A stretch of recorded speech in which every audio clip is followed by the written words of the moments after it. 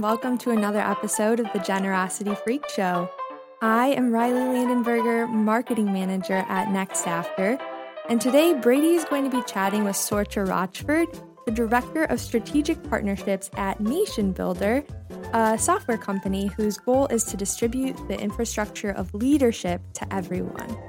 In this episode, Brady and Sorcha will discuss data privacy, what the heck the acronyms GDPR and CCPA stand for, and why they are such a big deal. You'll get to learn the implications of these policies as they relate to nonprofits, and how exactly you can balance how your donors want their data handled versus what you must navigate in order to reach them. I found it especially interesting to hear Sorcha talk about her work on political campaigns, the ideas she gathered about fundraising on the campaign trail, and how she learned to apply them to nonprofits and for-profits. Lastly, you'll get to hear them talk about how this election season may impact fundraising and what you can do about it right now. So I hope you enjoy, and thanks for listening. Welcome to the freak show, here we go. It's just another freak show, here we go. I said, welcome to the freak show, here we go. It's just another freak show, here we go. Oh, welcome to the freak show, here we go. It's just another freak show, here we go. Oh, welcome to the freak show, here we go. It's just another freak show, here we go.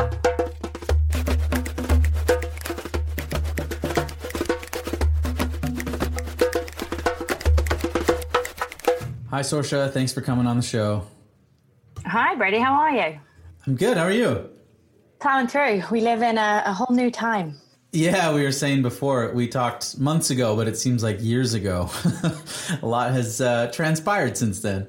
Just a little, just a few things. Just a few things. Well, we're going to talk about data privacy, GDPR, CCPA, all kinds of other acronyms that people maybe aren't familiar with. But before we really get into your area of expertise in an area I'm really interested in, because I don't know that much about, how'd you get into this world? So you don't sound like an American or a Canadian, so maybe that's one part of your journey. But how did you come to the U.S. and then how'd you end up, being a Nation Builder focused on what you're focused on? Yeah. As you can hear, I am from across the pond, London to be precise. I moved to the US back in 2012 and really have just been on a journey through political spectrum that has landed me right now in the middle of where tech and politics collides. So that's Nation Builder. The thing that kind of brought me into this world was I was obsessed with the concept of political campaigning in the United States, and really wanted to understand how it was this multi-million-dollar industry, especially when you look at Canadian politics, UK, Ireland politics, kind of where I grew up within. It wasn't exactly a money-making industry to be in the political game. And so I jumped kind of over here in 2012 and bounced around a number of different campaigns in the US, really got my hands into what does it mean to fundraise a political campaign, field tactics, digital comms, all of that. And then bounced into consultancy as a whole, and really started to understand the digital infrastructure and how you can translate political campaign tactics to nonprofits and for-profits and corporate advocacy, etc. So that's been the journey I've been on as in the last 8 years now. Cool. Well, we're going to maybe end with that, but maybe let's start with that because I'm also super fascinated by American politics as a Canadian and the fundraising arm in particular, since we focus and research, fundraising. Political fundraising, especially around elections, is very interesting, very different than a lot of other fundraising and advocacy efforts. So what have you learned maybe? I mean, you get to work with all kinds of different organizations, but what are some of the unique things that advocacy or political fundraising has, for better or worse, that you maybe don't see as much at with kind of other nonprofits or other seasons and cycles? Yeah, I think fundraising as a whole is actually a really personal thing. And organizations, whether it's political candidates, whether it's referendums, PACs, enter in, entity here, seem to forget that a lot. And so what I've seen over the past 8 years is the more personal your fundraising engagement can be, the more successful you're going to be. And when you're talking, especially in the political lens, it's as the candidate being able to actually have a personal experience. And when you're running for president, that's an extremely large task. And so that's where you see this concept of, actually having advocates out on the road for you, We're in COVID right now, so being out on the road is not necessarily a thing. So we're hearing, people are spending $15,000 to enter a Zoom, to be in a space with a candidate. And so there's that like a lust of what's my story as a candidate and how can I translate that to people to care? That's interesting. I mean, obviously we see that the more personal fundraising is, the better response you get as it relates to online. But elections typically, I mean, we used to call them like scorched earth policies, because it was kind of, how do we buy as much ad spend? How many emails can we kind of acquire? And then we aren't going to run again for another, 4 years. So let's just blast away. Has that kind of changed maybe as we get more sophisticated in digital, knowing like, yeah, there's an element of that, but that's really not a great recipe? Have you seen any of that in kind of your clients or work of maybe moving away from that strategy, which was definitely the case when digital first kind of came on the scene? Absolutely. Like it has to change. So I think 3 key things that like I've seen in the area of, and like, it's funny, we start talking about fundraising, but it immediately goes into privacy, right? Consumers and voters have become much more aware of how their data is actually being used. And people are 100% demanding transparencies from the infrastructure, right? So the PayPals, the Stripes, the nation builders, et cetera of the world, asking about where is my data and what are you doing with it, as well as the actual organizations itself. So if you're a nonprofit, if you're a candidate, they want to understand what's happening with their data. And that's a shift that we've seen drastically in the past kind of, I'll say 4 years, where people and consumers and voters are now really kind of at the front of this and asking you and demanding what's actually happening with my personal data. We saw this amplified post the presidential election in 2016 with a number of investigations, right? Like, it's really important when you think about how you're engaging with your individuals who are either supporting your cause as a nonprofit or supporting your candidacy, that you are being upfront and transparent about what it is you're doing with ad sets. The other thing to think about here is when you're talking about a list of, let's say your email list is 1 million people. If you have a 4% open rate, that's irrelevant that you have 1 million people on your list, because 4% of them are engaging with it. So it's all about understanding who is that 4%, why do they care, and how do I then turn those people into advocates for what my organization is doing. Yeah, and I think that's a big area of research that we're hoping to focus more on, is just like the hygiene side of emails in particular, because you spend all this time and energy to acquire that email. And then if you don't treat it well, or if you don't monitor those types of things, not only do you lose that email, but it impacts the other emails that you actually care. But now they're starting to kind of get phased out because of deliverability and those types of things. So that's definitely an area of more need. And like email decay is a massive piece of this. Like there was a piece, NPR did a study around Hillary Clinton's like relaunch in 2016 from her original list in 2008. And there was a 62% decay just in straight up either they don't work at that address anymore. They don't use that inbox. It was a Yahoo account that like they haven't opened in 10 years. Right. So email decay is a massive piece. And then also understanding your deliverability as an individual, but an individual organization, and really making sure that you have either a dedicated IP if you can afford that, right? So you are responsible for your own reputation of your email sending, making sure you're targeting it, really, really micro targeting. Again, this comes back to data privacy. Have you allowed your end users to actually go in and self-identify what their interests are, what they care about, what cadence they'd actually like to hear from you on? And then we can really kind of hone in on the types of ways they'd like to be communicated with. Email is great, but there's also texting. There's also, soft engagement of brand exposure. So looking at either Google ads or social media ads or billboard placements, right? Mail is coming back. It's a thing. People are excited about getting mail again. We won't go down the US postal service. Delayed, but yeah, that's a different topic, different time. And even email hygiene, email decay, it was a big conversation. But we do want to focus on data privacy in particular, and because they are linked, but also, you talked about this shift, kind of 4 years ago that has continued on. One of the big things is obviously GDPR, which I think a lot of us, myself included, don't always fully understand like what this means. So can you maybe just explain briefly and, interestingly as possible, like what the heck is GDPR and why do we need to talk about it? Absolutely. So GDPR stands for General Data Protection Regulation, and it went into effect on May 25th, 2018, where it set new standards for data protection and kickstarted a wave of global policy laws that have honestly forever changed how we use the internet. So things that I would prompt your listeners here. Have you noticed additional cookie acceptances on websites? Are there clearer asks when you're signing up for an email list? Things like that. Those are all related to GDPR. So now when you think about what actually is this, right? GDPR is a regulation in EU law on data protection and privacy for all individual citizens of the European Union and the European Economic Area. It also addresses the transfer of personal data outside of the EU. GDPR aims primarily to give control to the individuals over their personal data and to simplify the regulatory environment for international businesses by unifying the regulation within the EU. The other thing to note here, this compliance is a legal necessity and, in my opinion, an ethical imperative. And it paves the way for people to actually start campaigning in a smarter and more effective strategy to actually engage their community. Does that help cover that? Definitely. So then what are some of the implications other than, we have to click I accept cookies all the time? Like, what are some of the actual implications specific to nonprofits? Because especially early, there was a lot of confusion, right? Like, oh, this is just in Europe. It's like, no, that's not necessarily true. So what are some of the implications or things that organizations kind of have to do? Yeah. So I'm not a lawyer, so I will preface this with Neither am I. full coverage. Full disclosure here, get fact check from your legal team. But especially for nonprofits, you want to be thinking about this world of consent. And so when GDPR came into place, if you were if you'd signed up for any email list with an entity that was based in the European Union, you will have got what we call a repermissioning campaign.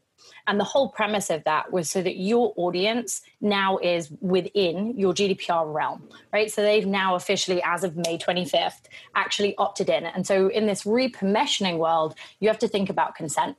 And so when I'm talking about consent, I'm actually speaking about specifically a supporter consenting to hear from you electronically, whether that be email, ads, or texting.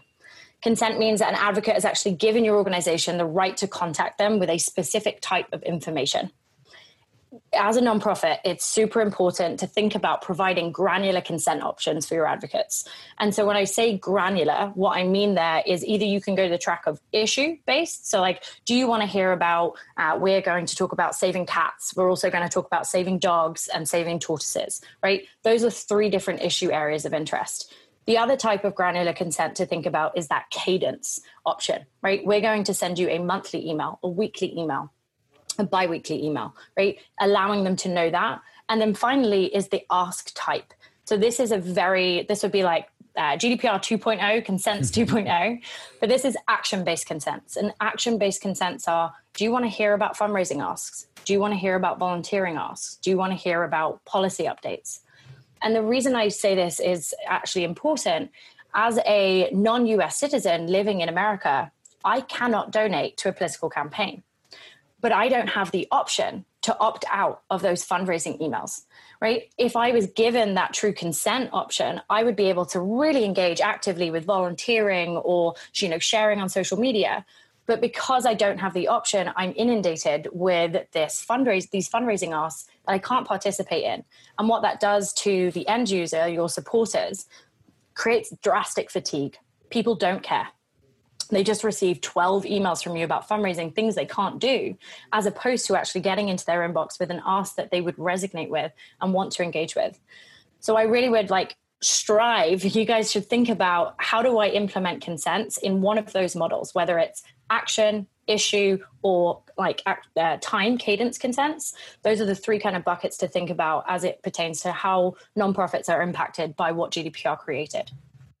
So thank you for that. That's such a clear way to put it. I think one of the challenges that marketers have or continue to have, especially in the world of fundraising, is kind of like, how much consent should we actually give? Because if you ask a lot of people like, hey, can we ask you for money? They're gonna say, a lot of them, no please. Or you say, hey, how many emails do you want to receive? And they're gonna say 1 or 0. And then we know on the fundraising side, well, if we can't ask you for money and we can only send you 1 email a month, we are not going to be able to raise money. So there's kind of this reckoning of the metric side and kind of the human behavior of what you say is different than what you do. So how can we kind of balance those things in terms of honoring and respecting what donors want and giving them consent, but also knowing, if we give them full consent to customize everything they do, A, they're creating a labyrinth for us to fulfill on the one side, but two, it might not even be beneficial to them. How do we marry those two things together? Or how do you think we can? Because it's obviously a complex issue. I'm going to say myth busting. Here we go. So myself and a number of other us at Nation Builder have been focused kind of since we really went hell for leather on what does it mean to have GDPR compliant software. And my first gut reaction was, this is going to change how you campaign, completely, the whole thing's going to ruin it. GDPR is bad, right? That was like my entire mindset on this. And what I was actually disproved, the data showed, is that's actually incorrect. And so let me actually just run you through some numbers to kind of ground that in. So when I'm talking about this, I'm talking about email open rates in particular. And this is a year over year from 2018 to 2019. And it's looking at anonymized data of organizations that are using consent. So when we look at the US market in that year over year study, it's a -2 on the average open rate. In Australia, it's -4. In the EU, and our customers in the EU base, it is a +3 in terms of engagement with their email program. If we take that a step further and we look at the email clicks, so these are the people who are actually, engaging with that call to action, I found an extremely similar trend here. So APAC, Australia Pacific, -1. US kind of balanced out at 0. There was no change either way. But the EU, again, had a 2% increase, which implies that people are actively engaging in content more than before. And so this goes back, Brady, to that construct of, if I have 1 million people, it doesn't matter that I have 1 million people if I'm not giving them the content that they desire to engage with. Yes, there is always going to be friction. You are not going to have, maybe if you send to 500,000, you might get 2 people in there that randomly donate, as opposed to if you send to 50,000 who have said that they wanted to hear from you on your fundraising asks. Again, it's always going back to that construct of it's hard. It is hard to fundraise. You have to truly build a relationship with an individual for them to then want to do it. The other thing I think to think about here is implementing models of, actual distribution of leadership within your organization, creating organic fundraisers, allowing them to buy into what you're doing, and having data privacy at the forefront of what you're doing gives that extra layer to you as an organization and why individuals should care about what you're doing. Yeah, no, that's great. And data should always help fill some of the void when we have our own fears and anxieties. I know one of the things that we've seen, Elise, is kind of like how a user is acquired is hugely related to their likelihood to kind of give. So, if you offer value through an ebook or a quiz or a petition or something like that, and make it clear, here's what you're signing up for and here's what you give, and then you give it to them, there's a much higher chance that they'll actually turn into a donor anyways, instead of, the bait and switch. They fill out some form and they don't know, and then you hit them with a fundraiser. Like, that doesn't work anyways. Like, it really doesn't. So there is a direct correlation between, how we actually acquire those folks in the first place and kind of what they go on to do. So in a lot of ways, what's been interesting, and I think, kind of what you're alluding to, is GDPR and subsequent legislation has kind of forced us to do better marketing, like what we probably should have been doing, from the get-go. Because, we have all these kind of unusable emails, that just aren't working. It's forced organizations to be transparent. And I think, going back to the research that we did at Nation Builder, right? Like, you genuinely, it has, for the first time in many, many years, people are more educated about what's happening in a technological sphere than they ever were. And so this idea that you can hide behind the fact that it's an ad is no longer a thing. Like, if I get an ad for something I Googled, I understand the off digital footprint that people are using to target me with. And you adding transparency around that as an organization, in my opinion, is only a plus. Yeah, no, that's good. One of the other kind of tips that I've heard is for some of those questions around consent is to not ask for all those different levels all at once. Because sometimes people don't know, like, how good your emails are or what they're actually going to be about. But after maybe a couple weeks or a month or something, allow them to change preference, and do that more frequently too, right? Where you say, hey, it's been 6 months, or especially if they've been inactive, that's part of, email hygiene. But you can get them to re-engage by saying, what do you actually want to receive or how frequently, as opposed to, and we see this when we do sign up, sometimes it's, here's a list of all the possible things you could give, and then you have to check a bunch of boxes that you don't even have context for, right? So there's different ways to get consent and engagement without front loading it all, which maybe isn't always the best thing. Absolutely. And like what that's bringing up for me there is tactics and strategies, right? Like we've talked about some very basic, acronyms of what GDPR is, what consent models are. But when you think about your tactics and strategies of how you implement this, I think one thing I hope everyone takes away from today's session is when you are onboarding a new acquisition, right? Let's say you've just paid $2 per acquisition in whatever campaign ad set you just put out. If you do not onboard that person into your organization before overwhelming them with a subscription preference or giving them these immediate calls to action, you will lose that person within 6 months. We've seen it across the board. And when I say onboarding, I don't mean the generic 3-prong email that you're going to give someone because they signed up on a petition page. Know these people. How did they come in? What was your source of origin? Was it a petition page? Maybe it was a volunteer sign up. Maybe it was a enter in thing here. Reflect that back to them in your first email. Your second email, give them something to engage with. Maybe it's recruit 3 friends. Maybe it's share a post on Facebook. Oh, I can't speak. Post on Facebook. There you go. Right? Like a soft ask, something that's easy and attainable for folks to interact with. And then finally close that out. Close out that relationship. Welcome to our organization. We're so excited to have you a part of it. Give them the understanding of now, like, okay, our email program is X, right? You have to onboard people because at the end of the day, a lot of acquisitions happen at around 11 o'clock at night when people are lying in their bed, scrolling through things, and they forget when they wake up at 7 a.m. and they've got 100 inbox and they've got a 2-year-old and there's no school, right? Like, unfortunately, your organization or your candidacy is not going to be the most important thing to that individual. So bring them on a journey, actually care about them. And that's where, again, I'm going to keep honing this point, but like build a relationship with your donors or else it's just not worth it. Yeah, no, for sure. And I think it can be overwhelming or can seem overwhelming, right? It's like, oh my gosh, we have to do, all this customization and personalization. But like good tools should really help you make it not quite as difficult as it may appear.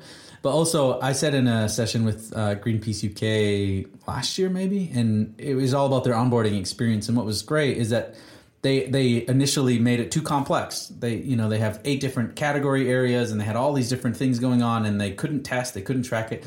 And so they actually simplified it to more what you're talking about, where like the first touch point for sure, what's your petition area or your cause area, confirm that.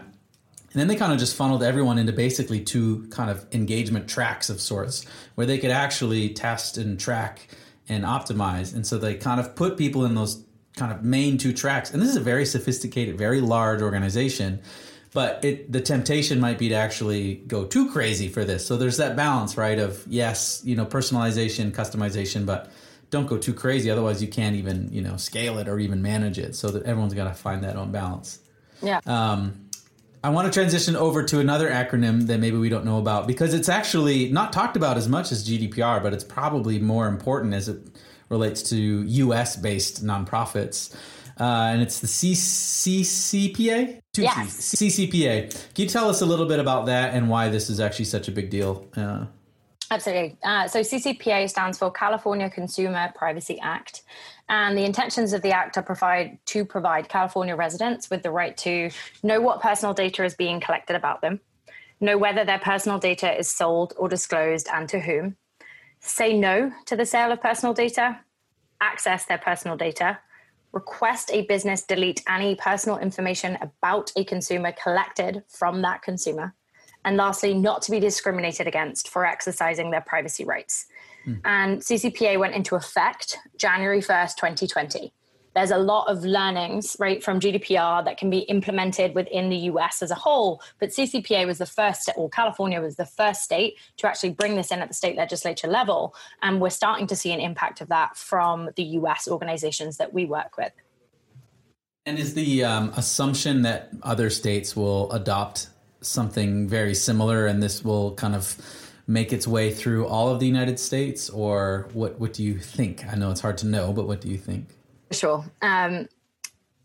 Before we hit a global pandemic, the conversation around data privacy and CCPA and consumers' rights, data dividend, think about Andrew Yang, like that conversation was exciting and it was at the forefront of people's minds.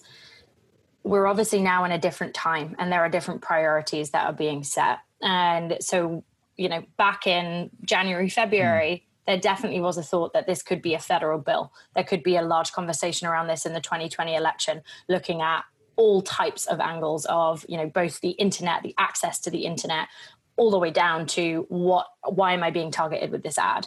We've seen social media companies start to become extremely transparent about ways in which they are using your data sets. And so that's happening at the private level as opposed to at the governing level, which is not something that I could have predicted or anyone could have predicted given COVID.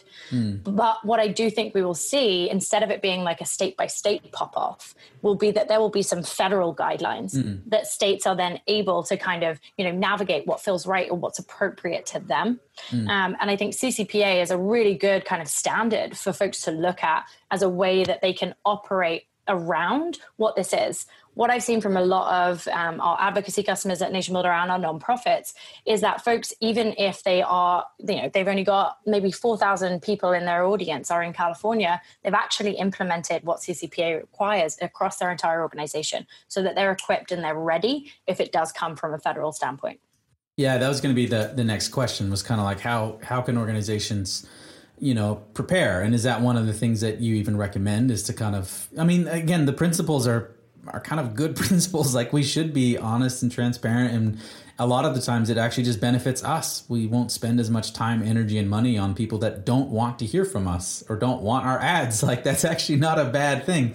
So is that the kind of general approach, is saying, hey, you should start adopting these things, or maybe phasing them in now before you have to? Yeah, the phase approach is what I recommend to our customers across the board. It is drastic to go from, sending, if your email is 150,000, to actually segmenting out your California people and, going through a repermissioning construct like that. That's a sharp shift.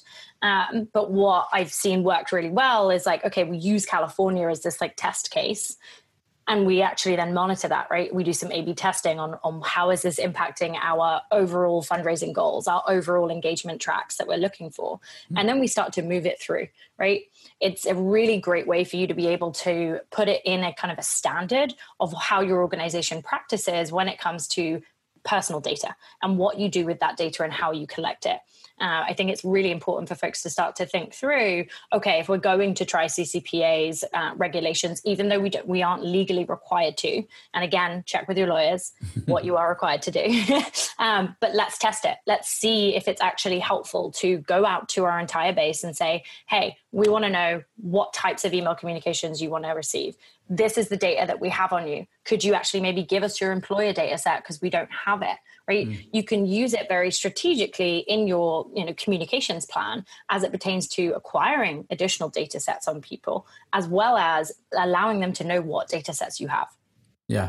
I'm interested too, especially because you work for a technology platform, like what role you think, not necessarily just Nation Builder, but what role technology can and should play. Because I know there's probably a lot of people listening who work for a smaller nonprofit and just go, yeah, right. Like, how am I supposed to do all of this thing? What role does the tool have? I know we use a tool that when GDPR was phased in, we could just check a box and they would help us be GDPR compliant, at least in some areas. Like, that's a good usage of technology actually helping instead of putting everything on the end user. So, what have you seen in your own work, or what do you think technology companies can, will, or should do as it relates to GDPR or CCPA in particular?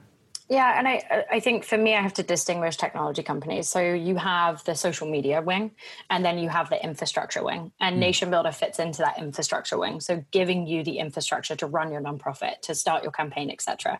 And if I look at it from an infrastructure perspective, I think there is a responsibility, which is, as we felt as a company, our engineering focus in the lead up to May 25th was GDPR. How do we make our software GDPR compliant? So the experience you just described there, Brady, of checking a box is a thing that people can do. Because at the end of the day, what we want to be able to do is actually allow people to do the hard work of organizing, of building a community, of running a nonprofit, because that's hard. Yeah. The software should make that easier. And so there's a lot of technicalities in both GDPR and CCPA as it pertains to, a digital will when I say digital will, that's a part of the law that speaks to if you pass away, if something happens to you, what happens with your data, right? Just simple things like that have to be timestamped and stored in a particular way as it pertains to where the data lives. You shouldn't have to think about that as a comms director, right? Like you just shouldn't. But as an end user, as a consumer, you should be able to go to your, personal profile is what we call it in Nation Builder, your personal profile, and say, this is my digital will. I want to download my data set right here. That's where, for me, the infrastructure software comes in as a really key component of being successful running your nonprofit or running your organization. I can't speak for social media. I do not work for a social media company, so I won't go down that track. Yeah, no, I think the distinction even it's helpful for everyone to think like what camp is the tool that you're using in or not. Because even, like we use a landing page tool, which is great, but their job isn't to make sure that everything that we do in the emails we send are necessarily compliant.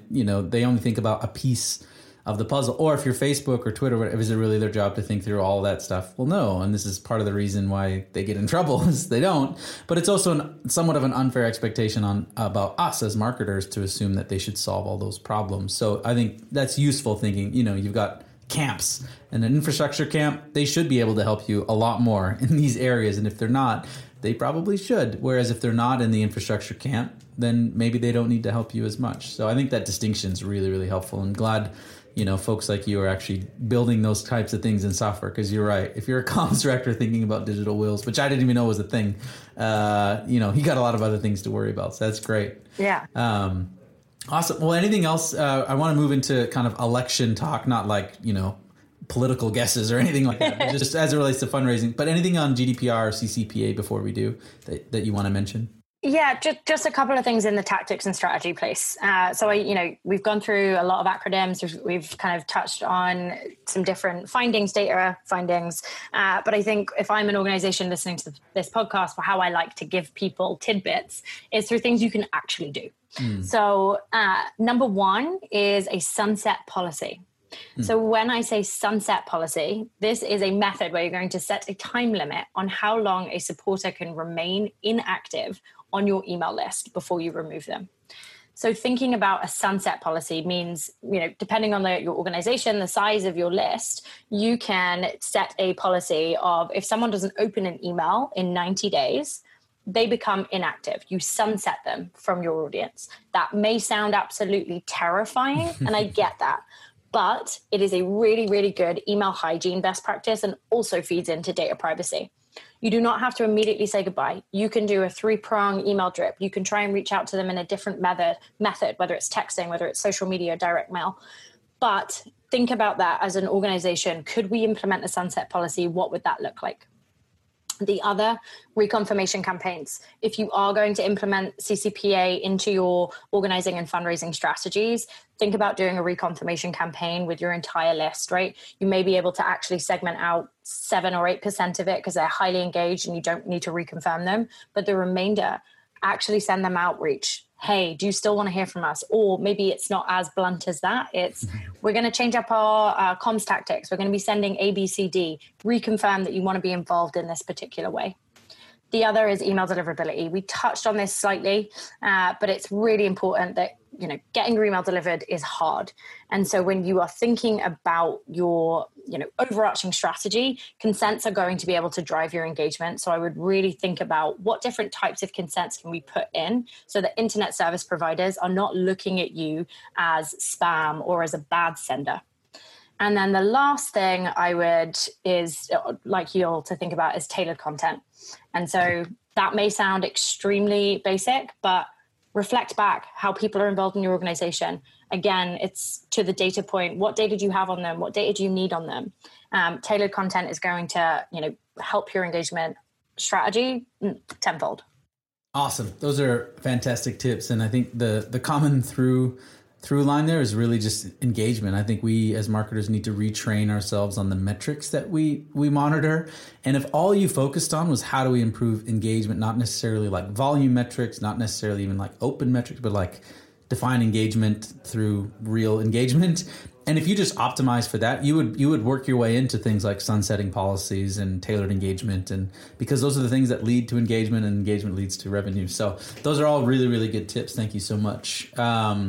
Before we go, I know one of the things as we head into this, election season, I'm just curious, what impact has elections had on fundraising in the past, or what, impact will it have? I know we were talking to an organization that was like, we're not trying to advertise at all, between September and November, because we're just going to get smoked in terms of costs, and we're just going to save our budget and, move on. What are some of the real implications in the U.S. for having an election? Ooh, that's a big one. Yes. So any election cycle is tough in terms of noise, in terms of fighting for inbox placement, fighting for being the most relevant thing. I think this moment, 2020, makes that even drastically more complicated than it's ever been.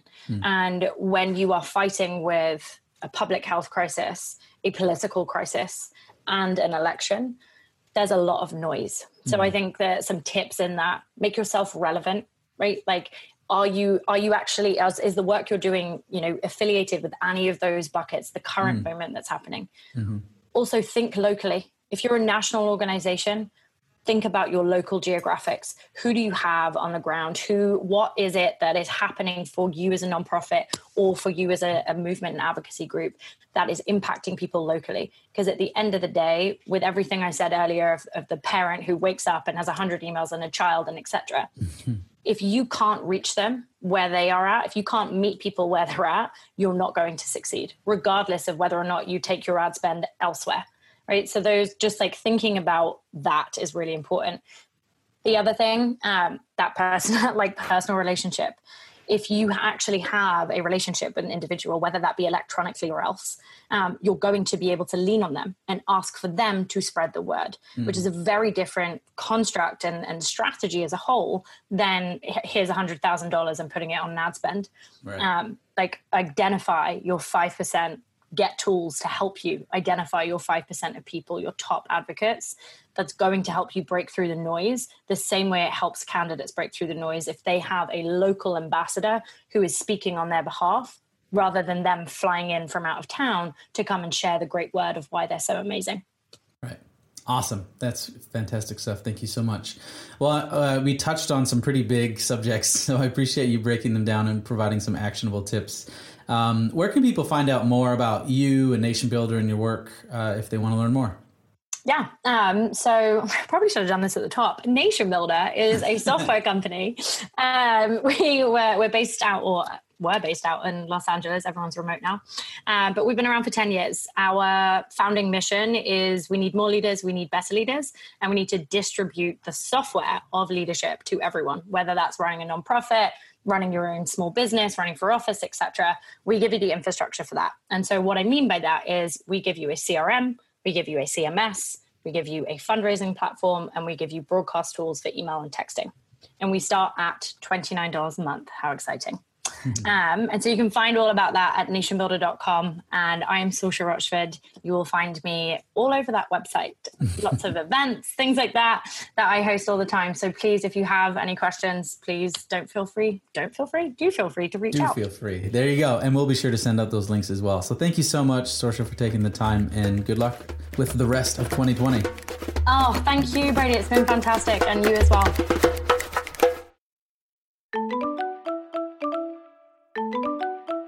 Hi again, this is Brady, and I just wanted to say thank you so much for listening to the podcast. I hope you enjoyed that episode. If you'd like to listen to all future episodes, or maybe go back and listen to some of our past episodes, you can do so by going to generosityfreakshow.com, or you can search The Generosity Freak Show on Apple Podcasts, Spotify, Stitcher, SoundCloud, pretty much wherever you listen to your pods. And if you have any questions or a suggested guest, or maybe you yourself would like to come on the show, we'd love to hear from you. You can contact us at podcast@nextafter.com. That's podcast@nextafter.com. And if you want to find out more about this vision to unleash the most generous generation in the history of the world and what we're doing at Next After in terms of research, resources, and training, you can find out more at nextafter.com. That's nextafter.com. Thank you very much for listening. And finally, I have to say thank you to Nathan Hill, our producer and mixologist. This would not be possible without him. So thank you, Nathan. And thank you once again for listening.